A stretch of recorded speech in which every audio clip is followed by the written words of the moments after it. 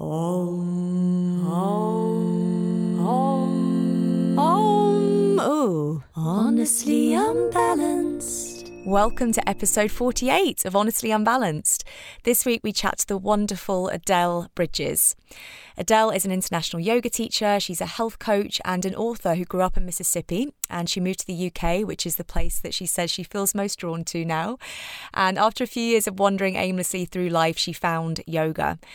Adele spent a couple of years travelling as a nomad around the whole world, teaching yoga and continuing her training in various areas of mindfulness and movement.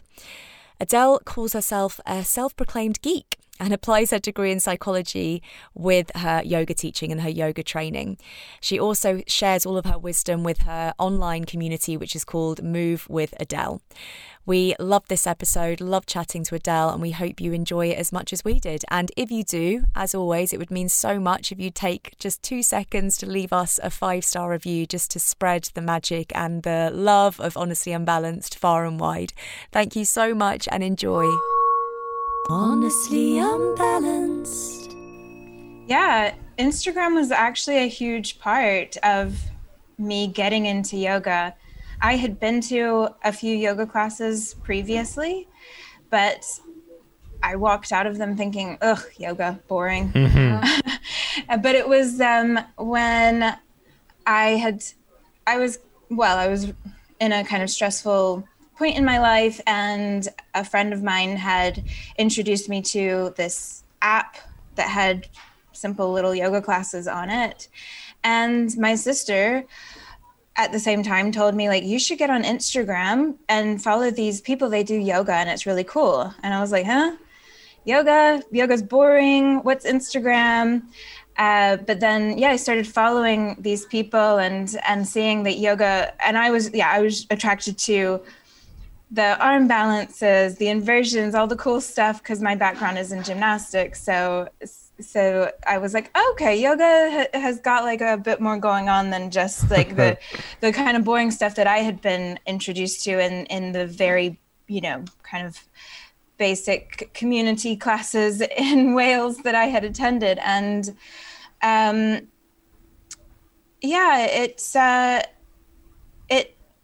it was that, but also getting more involved with some of the Instagram like yoga challenges, because as I started to get more into yoga, I was doing it at home on this app. At first I didn't have a yoga mat. I was like slipping around on my carpet and I didn't have all the cool yoga leggings, and I was on Instagram seeing people using these like really nice mats and wearing the cool yoga leggings and stuff, but I was in a job that paid about $14,000 a year. And so I was like, oh, if I do this Instagram challenge, I could win a pair of leggings. And so I started doing a bunch of Instagram challenges, and through that I found this community of people all over the world, and just was able to learn so much about yoga that I had no idea. I mean, when I first started yoga, I thought I didn't know the difference between yoga and Pilates, for example. I was like, I guess they're the same thing. I don't know.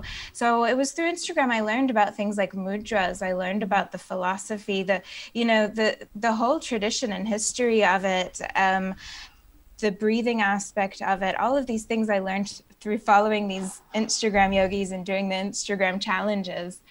And then about 6 months into that, I was hooked and there was no going back. So sometimes people kind of ignore that fact, don't they? When back in the day, I remember so many people used to say, oh no, Instagram, people still say this, but people really used to say, no, you can't put photos of yourself doing yoga on social media. That's not real yoga. And people kind of ignore how many people were introduced to yoga through that. It's wonderful. Yeah. It's a wonderful marketing of yoga. And yes, at that stage, a lot of what was on Instagram was very, big poses, big back bends, big inversions, etc. But nonetheless, it drew people in. And I guess like as a gymnast or former gymnast, you were drawn in by the incredible poses. But as you say, you then learned about mudras. It was like a gateway drug. The inversions are like a gateway drug to deeper stuff. Yeah, totally. It's like anything, there's multiple paths up to the summit of the same mountain. And Instagram is, it's so many things. You can use it in so many different ways. And of course there are people like using like hashtag yoga for things that are nothing to do with yoga. Of course people are misusing it. Of course there's stuff out there that's absolutely abominable, but that doesn't mean that it can't be actually really, really helpful and educational and inspiring. That's so interesting. I've never heard of anyone's yoga journey starting with Instagram, finding teachers on Instagram and learning from them. It always seems to be you find a physical teacher in real life and then kind of go from there. So after you learned a lot from Instagram, did you then kind of find a teacher that you went to classes and then eventually did your training? How did it sort of work from then? Yeah. I was living in Cardiff at the time, and there was a yoga teacher. He's probably still teaching now. He had been teaching for, decades. And I had gone to his class prior to all of this. And I was just like, I don't know. But then as I got back into yoga and cause I just did, once I got into it, I was just doing it at home with the app, because when I had gone to this yoga teacher's class previously, there was nothing wrong with his way of teaching. It was just that I didn't know what Warrior 2 was, and he would be like, exhale, Warrior 2. And I'd be like, well, what am I supposed to do? Oh, and I was like looking around, and I was embarrassed, which is totally on me, of course, but after getting into it and then learning the names of these poses and stuff by using the app, I did start going back to his classes as well as another yoga teacher. And that was pretty good for me, but I can't say I ever felt like I had like one teacher that was like the person that I went to over and over again. And the only yoga teacher that I would say was like truly somebody that made a huge impact on me as a person and as a yoga practitioner and as a yoga teacher was the woman who ran the 200-hour training that I went to in India, who she was just very, very influential for me. But I didn't actually take that many yoga classes from her. So that's the thing, is the teachers you learn from, it doesn't need to be explicit lessons, does it? I think from yoga teachers, you learn by their way of being. You observe them, and they're the teacher that I love the most, the ones that really feel like yoga is part of them and who they are and how they act, rather than yoga is just a thing they teach. I love what you're doing on your Instagram as well, because obviously, Adam and I have a stalk before we interview our guests, and it's always refreshing when you see someone that is amazing, all of the physical stuff. You say you love your handstands and all the inversions, but also you put so much into your posts. You really spend time thinking about what to write, and a lot of personal development and mind power stuff as well. So did you kind of get into that personal development journey, I suppose, at the same time as yoga? Did it align at the same time, or was one before the other, or how did that aspect come into it? I think I've always been interested in human behavior. I did my degree in psychology. I've always loved diving into anything to do with the brain and how the brain works, because the brain is the reason that we do everything and think everything that we think. And so I've always felt like if you can understand how the brain works, then you've got an element of control over whatever situation. So I think that's a huge part of it. But then also, I guess I've always kind of navigated towards things that are a deep dive into the kind of inner workings of a human being, whether that human being is other people or myself. My 20s were like filled with roles in part-time jobs, like just basic like admin roles and stuff. Cause I graduated. After I did my bachelor's degree in psychology, I decided it would be fun to get my master's degree in creative writing. Wow. And so I got a master's degree in creative writing, and I graduated right as the world economy collapsed. And so for me, it was a matter of just getting like whatever job I could get. So I was like working all these part-time jobs, but I always found a way to, I don't know, I was always interested in kind of the human side of things, I guess, the stories of the people that I was working with, whatever job that was. And so, I guess it's just a kind of innate thing for me to always be looking at the psychology or the sociology or the, I don't know, whateverology of things. Do you think that helped at all with like the growth of your like social media, in that like just human behavior? So for instance, you were one of the first people I saw at least to do posts like, instead of doing this, try this, or if you want to go here, try there. Like you seem to be kind of a leader in the creation of things that have now become really common on social media. So do you think that understanding of human behavior helped you find new ways to engage and kind of draw people in and educate? Maybe. I think that what has helped me a lot with that creative take on how to present things on social media is because I am like your typical distracted, scrolling fast, just looking for like the thing that's going to catch my attention, scrolling past anything. Like if something doesn't capture my attention in like 2 seconds, then you've lost me. I'm like that, the typical person like that. So I just expect everybody to be the same. And so I've always wanted to present information as best as possible, as much as I can, in the most punchy and easy to consume and quick to understand way. But that's actually really, really difficult to do. If you've ever tried to, like, I don't know, write a short story in 100 words or something like this. It's the more compact something is, the more difficult it is. And I've always found that really enjoyable, a part of like a creative process to do that. So that's, I think, I don't know, I suppose that kind of goes into the human behavior side of it, though, like understanding how short people's attention spans are these days, especially on social media, especially on Instagram. Yeah, I don't think it's just you. I think it's every single person. It's a 2-second attention span. Yeah, so the cute cat. Oh, cats. We're there for the cats. Start every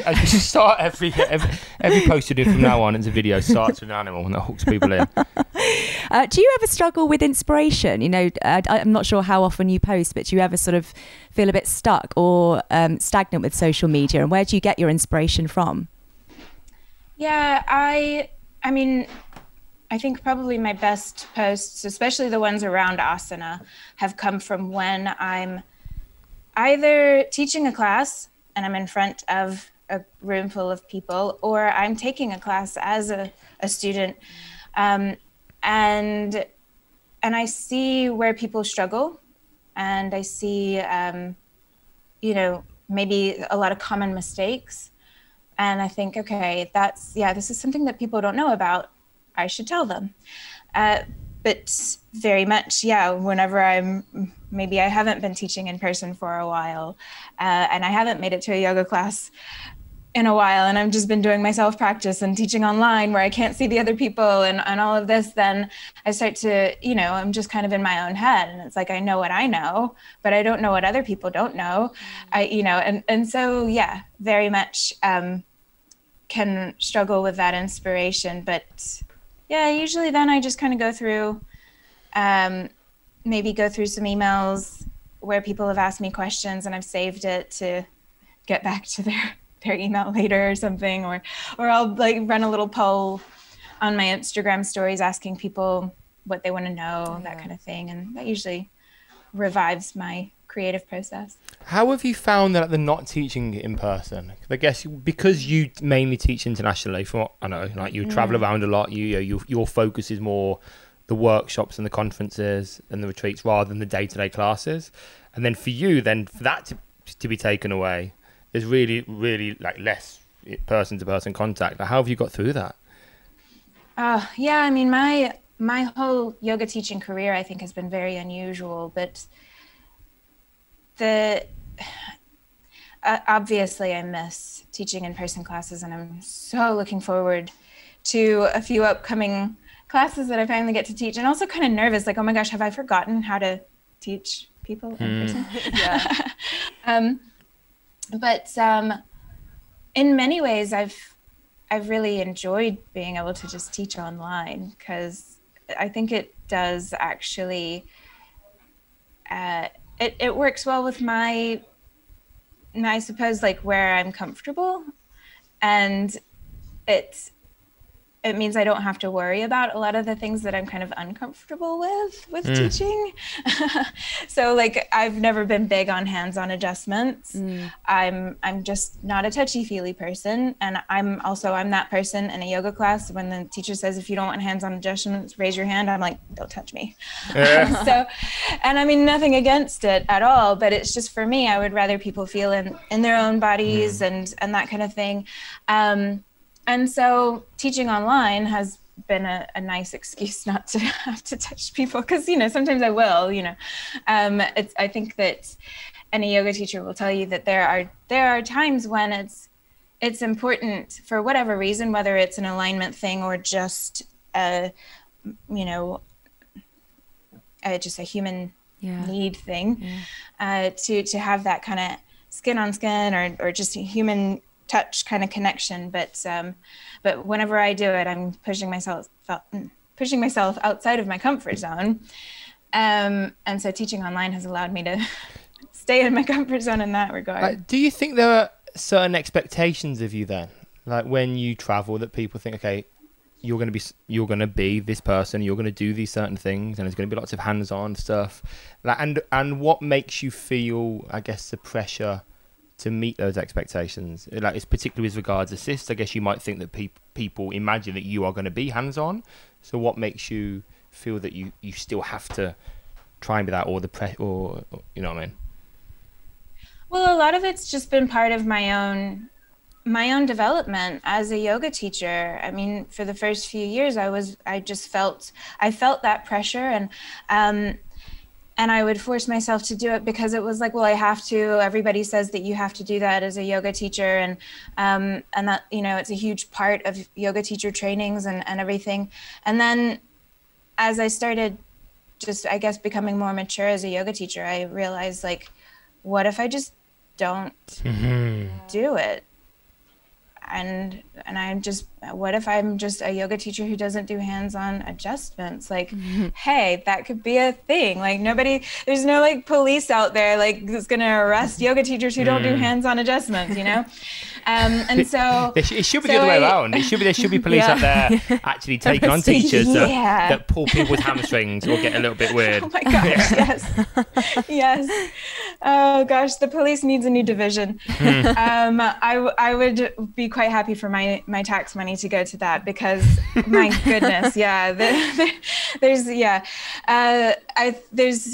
exactly. There's way more horror stories out there of people getting adjusted than people not getting adjusted, right? So nowadays I try and remember to just tell people, I give people a little bit of I manage their expectations, I suppose. I tell them, like, look, I want you to learn for yourself. I want you, and I very often I cue people to put their hands on their hips and feel their hips, or put your hand on your shoulder or whatever, and feel for themselves their own bodies. Because for me, the core of my teaching, what I'm always after is to give people the tools and the information that they need, so that they don't need anybody else then to tell them what to do.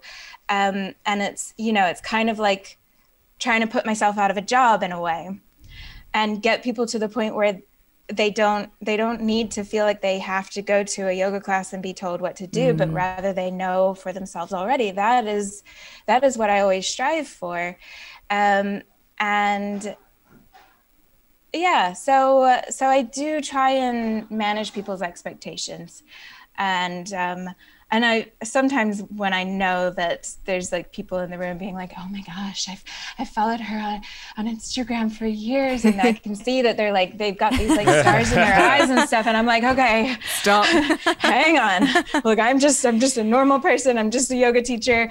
I just happen to have had some luck with the algorithm or something. Like, I'm not special, and so I'll do a little bit at the beginning, like, let go of your expectations. Is that ever something that you have to tackle? Your ego, as in, I mean, I know everyone does, but in that context, with people who have stars in their eyes, do you ever feel that you have to battle with your ego in some sense? Not in a like, oh my gosh, Adele, like, get some humility kind of way, because for me it's the opposite. Like, the more starstruck somebody seems to be, the more I'm like, okay, no. Okay, I'm going to show this person how human and how real I am, and I'll like pick my nose or something. Because the last thing I want is for anybody to put me on a pedestal, because I don't want to have to live up to those expectations. But also, like, I find like the whole guru thing a bit icky, because I think that we are our own gurus. I think our bodies are our guru, and of course we can have teachers and guides, and we can gain inspiration. And of course we're human beings. We're social animals. We need each other. But at the end of the day, nobody can tell you more about yourself than you can when you really learn to look in and listen and learn that language that your body speaks. Which is exactly what yoga gives you, isn't it? It's that journey of going within and the self-inquiry that you can't get from looking outside of you all of the time. Exactly. Yeah. That's my take on it anyway. Yeah. When we think about like international teaching, like, you really are very much an international teacher in that you've taught in many countries, workshops, training, retreats, etc., for a long time. Everyone kind of calls himself an international teacher now on their Instagram, which might mean I taught a retreat once in one country and I'm an international teacher. But you are that. And I guess a lot of people aspire to be that. Hence people saying I'm an international teacher despite the teaching in one country. People want to be seen as an international teacher. And I guess I wonder for you, or I want our listeners to understand, like, what kind of lifestyle that really is. Like, people do put that on a pedestal and think, oh, it must be wonderful just traveling the world, teaching yoga. And actually the amount of work it took for you to get there, and actually there is some cost to teaching internationally. So maybe you could speak a little bit to that. Yeah, sure. So like I said earlier, I think my career as a yoga teacher has been very unusual, because after I finished my 200 hour, and of course, probably like most people, I walked out of my 200 hour going, I have no idea what I'm supposed to be doing. I don't know how to be a yoga teacher. What? But I had already built up a pretty big following on Instagram by then. And I found that I was being asked to teach more than I would have put myself in that situation if it weren't for all of that. I probably would have gone back to Wales after my 200 hour and immediately signed up for another teacher training or something like this. And in fact, I did actually sign up then for like some supplemental courses, but I don't know if I would have gone into teaching quite as quickly as I did. And especially, I really only taught like those, like what people think of when they think of yoga teachers, like going to a studio, like, and teaching, your regular time slot day in and day out. I only did that for about 8 months before I then started traveling. And it's just, I just had the opportunity to go and travel and assist another yoga teacher. And so I was like, well, I'm not saying no to this. But then deciding to be nomadic, and knowing that I had this this perhaps once in a lifetime opportunity to just be completely free and not have an address and just live out of a suitcase and travel the world. I went for it. And meanwhile, my Instagram was growing and more and more people were seeing me. And I learned that, I learned very quickly that people made the assumption that I had been teaching for years and years and years, and I hadn't. And well, hang on. I'm going off on a tangent. What was the question? Okay. There was no real question. It was more remember. just speaking about international teaching. Just keep, and like just keep flowing. How fun or hard it is or whatever. So you just carry on. Right. Just flow. Sorry, the lack of sleep it's getting to me. Oh, okay. So my Instagram was growing and I knew that, and I mean, I hustled as well. I was reaching out to everybody and anybody and asking for work, and I was teaching anything that I could, privates, classes, retreats. I ended up in Nicaragua teaching gymnastics to a group of little girls. I was just doing everything that I could and taking every opportunity that I could, but I felt incredibly outside of my comfort zone and out of my depth, but I took it very, very seriously. I didn't want to just be one of those yoga teachers who had a big Instagram following and got invited to teach at festivals and stuff, but then wasn't any good. I was above all else, I wanted to just be my best. And I mean, I think that part of being a yoga teacher, part of kind of coming into that confidence in what you teach, it just takes time and it takes experience. And I probably went places and taught workshops where the students and the teachers and the studio were like, okay, we're not asking her back. That was crap. So in that regard, I always put a lot of pressure on myself, but tried to continue always learning. But then, it was an amazing experience as well. The almost 2 years that I was nomadic, it was, oh gosh, so stressful, so hard on me physically and emotionally, because I was hustling. Like I said, I was taking any opportunity I could. And so sometimes that meant that I would teach a workshop in one part of the world, and then the next weekend I was teaching workshops in another part of the world. And so I'm on airplanes all the time. And I remember having a moment where I was like at the baggage carousel waiting for my suitcase to come out. And I was like, for a solid 3 minutes, racking my brain, like, what country am I in? I could not remember where I was, and it's incredibly lonely as well. And I didn't realize at the time, I think, just how much of a toll that took on me physically as well as mentally and emotionally. But I think it's really interesting. There's some studies that have shown that loneliness is more. It's what's the terminology? It affects longevity more than obesity and smoking.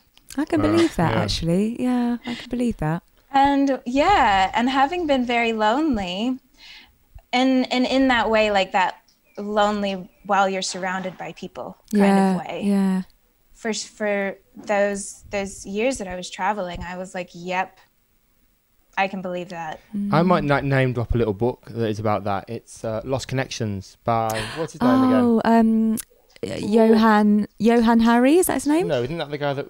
Lost Connections. That's the depression book, isn't it? Where he takes the antidepressants. That is it's him. Wonderful. lost connections. Yeah, he talks about loneliness and a lot, that's all about loneliness and our need for connection to something. Yeah. And I guess, as you say, although you might be traveling the world, you're seeing people all the time, but are you like connecting with people? And that is the thing, isn't it? When you see people for a 2-hour workshop or just a weekend or even a 5-day retreat, a lot of that time is still alone, really, isn't it? Yeah. And I mean, I didn't feel lonely the whole time, but it's just kind of like, you go and you teach a workshop to a big group of people, and afterwards they want photos with you and stuff, and you feel great and you feel that connection with people. Absolutely. You know, some of the places I went to, the studio owners might let me stay at their house, and I would get to like hang out with their whole family and with their kids and everything, and that was all great. But then it's just that kind of like when you leave and then you're sitting on that airplane seat on your own. You've just said goodbye to all those people, and you're about to show up in another country where you have to start that whole process over again. And that's where it kind of like really gets to you, I think. And it's a big shift in energy levels as well, isn't it? In that when you're on a plane, to some degree, you know, you can turn off. You don't need to be nice to anyone or be charming. But then when the other extreme is, yes, when you're teaching a class, obviously there's a lot. But even, as you say, when you go to the host's house and have dinner with them, you're still very, very present. So you might have a 48-hour window where from almost wake up to going to bed, you are having to be someone and having to be nice. And being nice is an effort for me. Did you feel that you had, when you were hustling and traveling around the world, did you have a sort of longer term vision for yourself, or was it very much just, let's see where this takes me? I think you said somewhere that you felt that this was really your calling to be a teacher. So can you talk a little bit about that? Yeah, I don't remember ever feeling like I necessarily had a long-term plan. It was very much a kind of like, let's just see how things go. And especially while I was nomadic, one of the reasons that I decided I literally got rid of all of my stuff apart from what I could put in my suitcase. And that was partly because I had been living in Wales for like almost, I think 12 years at that point. And I had never intended to stay in Wales beyond university. And I mean, I love Wales. I hope one day I can live there again. But at the time I was like, I got to get out. But I didn't know where I wanted to go, because as far as I could see, the only other option I had was to move back to Mississippi, where I grew up, which is just, it's not really an option. So I always would say that I was like dating countries, because I do feel like just as we have relationships with other humans, we have a kind of relationship with the cities and the places where we live. And, there's places that you go to and you just feel like, oh, I'm home. And so I was like, going around, and everywhere I went, I'd be like, I wonder if this could be somewhere that I live. And so, eventually after about a year and a half, I was getting really, really exhausted. And I started really actively trying to hone in on specific cities that I felt I could make my home. And so that was a big turnaround for me when I settled in London. And then I learned that I could kind of get the best of both worlds, where I could have this base in London and develop a circle of friends and a bit of a routine and a community there, but then also go and travel. But in terms of like career, I still don't know what I'm doing. I'm making it up as I go along, like I think everyone is, single day at a time. Has this whole period, the COVID period, changed your view at all? In that, now that you haven't been able to travel so much and the international work has not dried up but has got quieter, depending on where you are, has it changed perspective and desires for the future? Well, it definitely showed me, as I'm sure it showed pretty much everybody else, just how much you can do online. And of course there's drawbacks. Of course, teaching yoga online is never going to be the same as being in person. And I think that we need those in-person experiences 100%, but you can reach so many more people and you can connect in a different way online. And so that was huge for me, because I mean, I had classes, like I had YouTube classes and a few classes on a platform. But I had never taught like a live yoga class until COVID. And after that, I was like, why didn't I think of this before? Because I had people messaging me from like middle of nowhere, Canada, New Zealand, and everywhere in between, saying like, you know, like tagging me in their Instagram stories, like I'm practicing with Adele or whatever. And I was just like, this is pretty incredibly cool to be able to simultaneously be leading people through this practice in like so many different countries all at once. And I thought that was really cool. It's a funny one, isn't it, the online yoga now, in that the situation meant we all had to explore online yoga, and the students are more keen to do online yoga. And of course there's always been non-live platforms. You know, there's been a few over the years. I'm sure whatever app you were doing initially, that was in some sense, you know, an online yoga thing.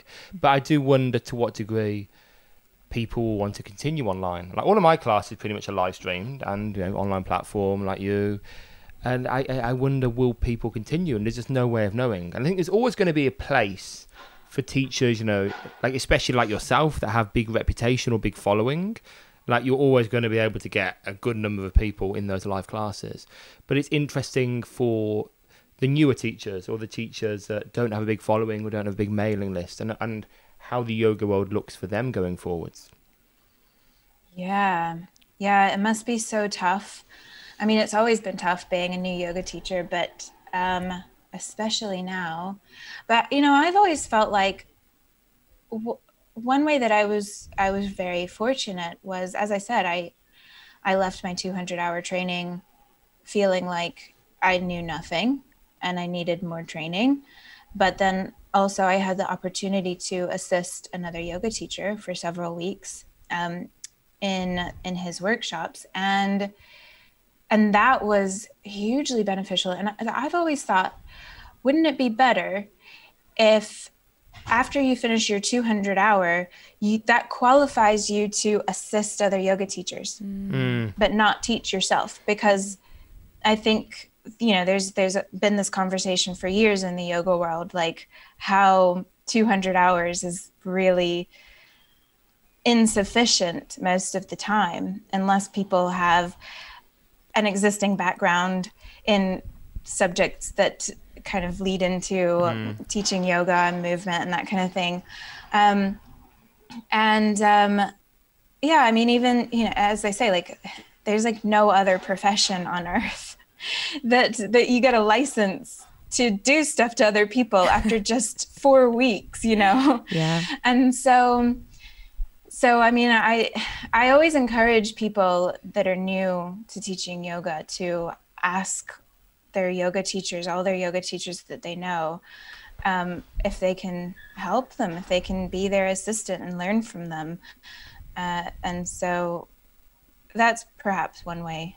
It's really hard. Like, the Jiva Mukti school are quite good for that, aren't they? In the Jiva Mukti world, I think you get a mentor. I don't know if it's called that, but you get a mentor and you have to do so many hours with them in the room. But it's really, really complex, isn't it? Because then we think about assisting, and then when we think about assisting a class, often you think hands-on assistance, hand-on adjustments. And actually, my view is that a lot of the people that have just qualified probably, and I don't really like hands-on assists anyway, but especially not someone who has just qualified and only done 4 weeks of training assisting me. And it's really complex. When I have people who've been a student for years and say, "Can I assist your class?" I'm like, "Well, you can sit in the corner and watch, but don't touch anyone, don't do anything." which is helpful as well. I did a mentor course with one of my teachers, and she said no hands-on assisting. You just watch. And at first I thought, oh, it's a bit, you know, I kind of want to get involved, but you learn so much from watching and listening to a teacher in a real life class as well. So I think that's really valid as well. It's so hard, isn't it? But it could, I mean, when I say assist, I mean, you know, help out with coffee, all of the coffee. No, I mean, like I suppose I'm thinking about like in this new world of everything being online, like help out with the filming. Like, hey, yeah. I'm gonna be filming a couple of classes. Do you want to come by and help me set up my equipment, see how I do it? Learn how to edit, then be my video editor for me or something like that. That's what I would love. Help me like liaise with this studio for me, setting up the times for my workshops. Here's my calendar. I don't know, like almost like more of a PA almost kind of thing. So then you the whole business side of it, the whole all of the behind the scenes, maybe even like, I don't know, have you could Are you actively looking for a PA? Is this an elaborate advert? I am. It's a great idea, actually, though. Yeah, no, it's wonderful. Like, if you, of course, it can only work for a very finite number of people, but it is a really wonderful idea of actually even making sure. Like, I always say to students this: like, if you're going to do a teacher training, where possible, actually practice with the teacher you're going to do it with for a good while first. Like, really learn, whether it be online or in person. Like, actually get to know that teacher, get to know their style, resonate with them. And because you are going to their stuff is going to kind of like bleed out into your teaching to begin with until you find your own voice. And then being committed to actually continuing to learn with them afterwards. And I think that's the most important thing, or one of them, is actually consistency in your education, but consistency in your practice as well. And having one teacher or a handful of teachers that you have learned and developed with, I think is a really wonderful thing. Yeah, but also, sorry, I just thought of another thing to add though. I also think that it's kind of nice that it's almost like a survival of the fittest as well. Like because it is so hard when you're first getting started. If you don't have that strong conviction, like that this is something I want to do, this is something I feel compelled and called to do, then it's going to be very easy to give up, and maybe that's for the best, Yeah. And you might not even like teaching yoga. Like that's a whole practicing it and teaching it is a whole different thing, isn't it? Oh, entirely different. Yeah. Your foot. You broke your foot, didn't you, a while back? Where that was going. Yeah. How was that? So as someone that moves, I'm just intrigued to know like how you dealt with that. The podcast is called Honestly Unbalanced. You were off balance in every sense there. Like how did you get on with that? Like how did you process? How did it happen? Oh man. Oh gosh. It's been so interesting going through all of this. I'm sorry, my mind is just kind of spinning because I don't know, like, should I just stick to the basics or should I like go into like the longer story? Whatever feels good. Because, so to me, it's really interesting. I'm currently doing this training in the neurology of movement and understanding just how much of, well, obviously the brain is everything, but like the different areas of the brain and the different areas of the brain that control different things and all of this kind of stuff. And like, for example, the role the vestibular system has, the role that the visual system has in our movement. And so what's actually transpired in the last year that I didn't realize at first was that this injury to my ankle, my left ankle, was just one in a long list of injuries to the left side of my body. And I kind of deduced, and I mean, this isn't a formal diagnosis, it's just a little bit of a guess, but I think that I'm probably pretty spot on that when I had meningitis when I was a baby. Oh, gosh. And it affected my brain in some way that the whole left side of my body is like less coordinated. It's clumsy. I've always been kind of like, why does my left arm feel kind of numb?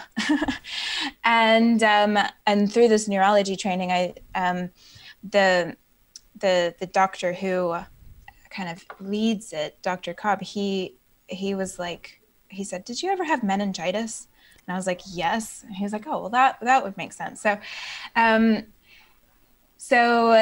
my rehab for my ankle changed when I mean, I kind of like re-entered rehab because it was already completely healed and stuff when I figured this stuff out, but it was healed, but my balance was still off. Like, you know, trying to do a one-legged balance on my left leg, it was just, you know, I'm just like falling all over the place. Whereas my right leg, I could stand there all day and make myself a cup of coffee and everything without even thinking about the fact I was just on my right leg.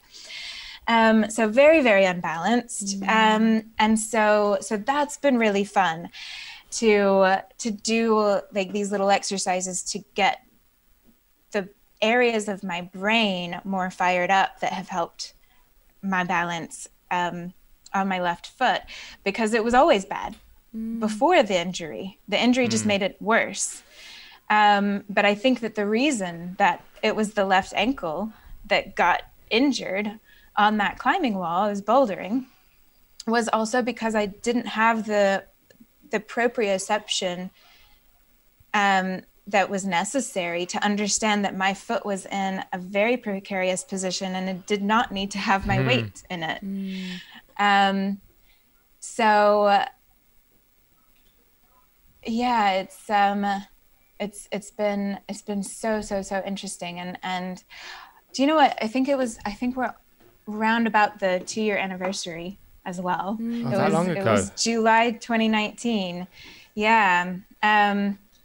And so yeah, it's and even now I still get asked about it. Like you guys just asked about it. Like people still ask me, like still tell me like how they're inspired, like they just got injured and they're inspired by me to keep moving and all of this, because that's something huge that came out of it. I was always posting on Instagram that I was still doing my yoga practice despite my foot being in a cast. But to me it was like, well, yeah, I mean, it's just my foot, my ankle. The rest of my body still works. I'm going to keep moving. But you were quite open with the emotional aspect of it as well. Like I think I just remember the one video that sticks to mind is a video of you doing something impressive, then a second video of you like in tears, not doing it and falling out of it, etc. What was I guess not the toll on you emotionally, but you know, as a teacher, you know, you relied upon to do things with your body. And I guess with any kind of recovery, there is uncertainty. When you break something, will it be okay? Will it need fusing or the like? What helped you get through that on a kind of emotional level? Was it the yoga that helped in that sense as well? Yeah.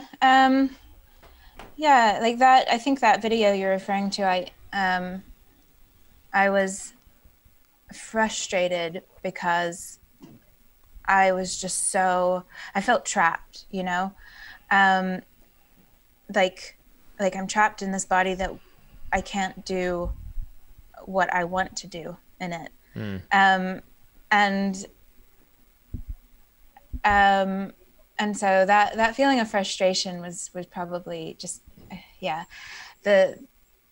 where that kind of, acceptance that we learn in yoga really helped. And also, you know, the fact, you know, we always like to remember that nothing is permanent, everything is temporary. And then also, I think the most helpful thing for me though was the fact that I was learning so much. It was such a great opportunity to learn and to get creative and moving in different ways that I wouldn't have done before, but in order to avoid putting weight on my foot and trying to keep balance in my body as well and not just do everything on my right leg. And so it was actually... It was so helpful to my yoga teaching because it gave me so much more insight and more information. It gave me more compassion for what it feels like to not be able to move your body the way that you want it to, especially, you know, for people that for them it's not just an injury that's going to heal, but something that maybe they're dealing with for the rest of their lives. It just really, it gave me so much new information to work with. So I really feel like I was very lucky to you'd recommend have that it. injury. You'd recommend breaking the foot. Well, so I mean, kind of like so in the yoga world, I think especially like we are so afraid of injuries. And I think yoga teachers are terrified of their students getting injured. And of course, no, I mean, I'm not saying I want to injure my students. And I would hate it. I would be mortified if anybody got injured because of something that I told them to do with their bodies. But you could reframe it as a gift. Well, I mean, but this is it. Like, I always say that injury is like heartbreak. It sucks. And you know, you do everything that you can to avoid it. But as you know, anybody that has been through heartbreak will say, it gives you so much, it teaches you so much about yourself and about others, and it gives you so much more compassion. And it means that you've lived a little, you know, because what are you going to do? Like bubble wrap yourself and just like hole yourself off from the world to try and avoid that from happening? No. And so yeah, I mean, I think that, of course, don't go out and purposely injure yourself. Yoga teachers, don't go out and purposely injure your students. But if you are dealing with an injury, see it as a gift, as an opportunity to learn. That's such a nice perspective, isn't it? It was one of the best things that happened to my teaching. Well, your foot. Yeah, I remember seeing you were in a cast for a while, right? Yeah, and then a boot as well. But it meant, and I carried on teaching as normal pretty much, just Ubers everywhere. You said your communication skills my cues were so good, and I learned so much about other bodies. I've never assisted a lot anyway, but you know, for a good 6-7 weeks, I literally could only sit at the front of the room on a chair, and so just watching people and watching like how they interacted with certain cues. And when I teach training, like advanced trainings now, so it's normally with teachers that currently teach, I will say to them, right, I want you to sit on a mat and teach a whole class without moving, and as like a piece of homework, and it's really good for them. Oh, yeah.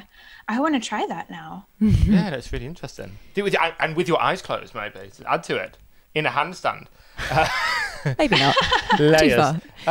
We're on 51 minutes, so I'd love to do a little... no, they always go quick, Some quick fires now. Some quick fire questions. Firstly, you've had relationships, intimate relationships with many countries, you've said. Which country at the moment... I was going to say, where's that going? No. Which country... do you think is like on the top of the list, like the country that you feel closest to? England. Oh, really? No. England and Wales is a close second. Cool. What would you define success as? Being content in yourself where you are and with what you've got. And what do you think in the future is going to make you content? Like, what's like the 10-year plan? Just to, I suppose, keep doing what I'm doing and trying my best every day to detach from what the world tells us is success, and remember that actually success is just that inner peace and that calm, that fulfillment and happiness that you find within yourself. Like, as cheesy as it sounds, and as much as I wish it wasn't true and there was a product out there that we could just buy and that would solve all of our problems, the truth is that it is all just there within us. And you can't see it, and that is the issue. When people judge success, you can see the size of someone's car or the size of their house, but you can't see how content or happy they are, can you? That's a nice place to finish, I think. Any what a quote or any quote? All right, if you like that question, don't go on then. Any quotes or inspirational passage or word you say to yourself when you need motivation and look in the mirror and need a kick up the arse? Any phrase spring to mind? Well, my favorite quote of all time is it's from Shakespeare. "The fool doth think he is wise, but the wise man knows himself to be a fool." And so if anybody, and that always comes to mind when people come to me with questions, and I can see that they think that I know the answer to everything, and it's so easy for my ego to be like, oh well, let me tell you how it is. It's like, no. The more you think that you've got all the answers, the more foolish you actually are. I love that. There's so much ancient wisdom coming through in Shakespeare. It's really weird, like so much Buddhism and Stoicism, like just peter through. Let's have a little breakdown of anything you want people to know about now, like any website, platform, whatever. Sure. Well, I suppose, I'm kind of tunnel vision right now with my baby, my app, Move with Adele. my new membership site that I just launched. And I mean, if I say so myself, I think it's pretty good. It's is it an app as well? Is it an app as well as a online yeah, platform? so you can access the web version, but yeah, you can download the Android or Apple app. And it's you can try it out for 7 days for free, and after that it's only $9.99 a month, or $99 for a year. So it's really, really affordable, and I'm uploading at least 2 new videos every week, and live classes, and everything from vlogs and workshops to meditations, workouts, little yoga classes, mid-length yoga classes, full-length yoga classes, guest teachers, guest speakers. So yeah, it's you can check it out at www.movewithadele.com. Perfect. Awesome. Thank you so much for being on. Pleasure. And hopefully we'll see you somewhere soon in person. Yeah, thank you so much for having me. It's been so much fun. Thank you. Honestly Unbalanced.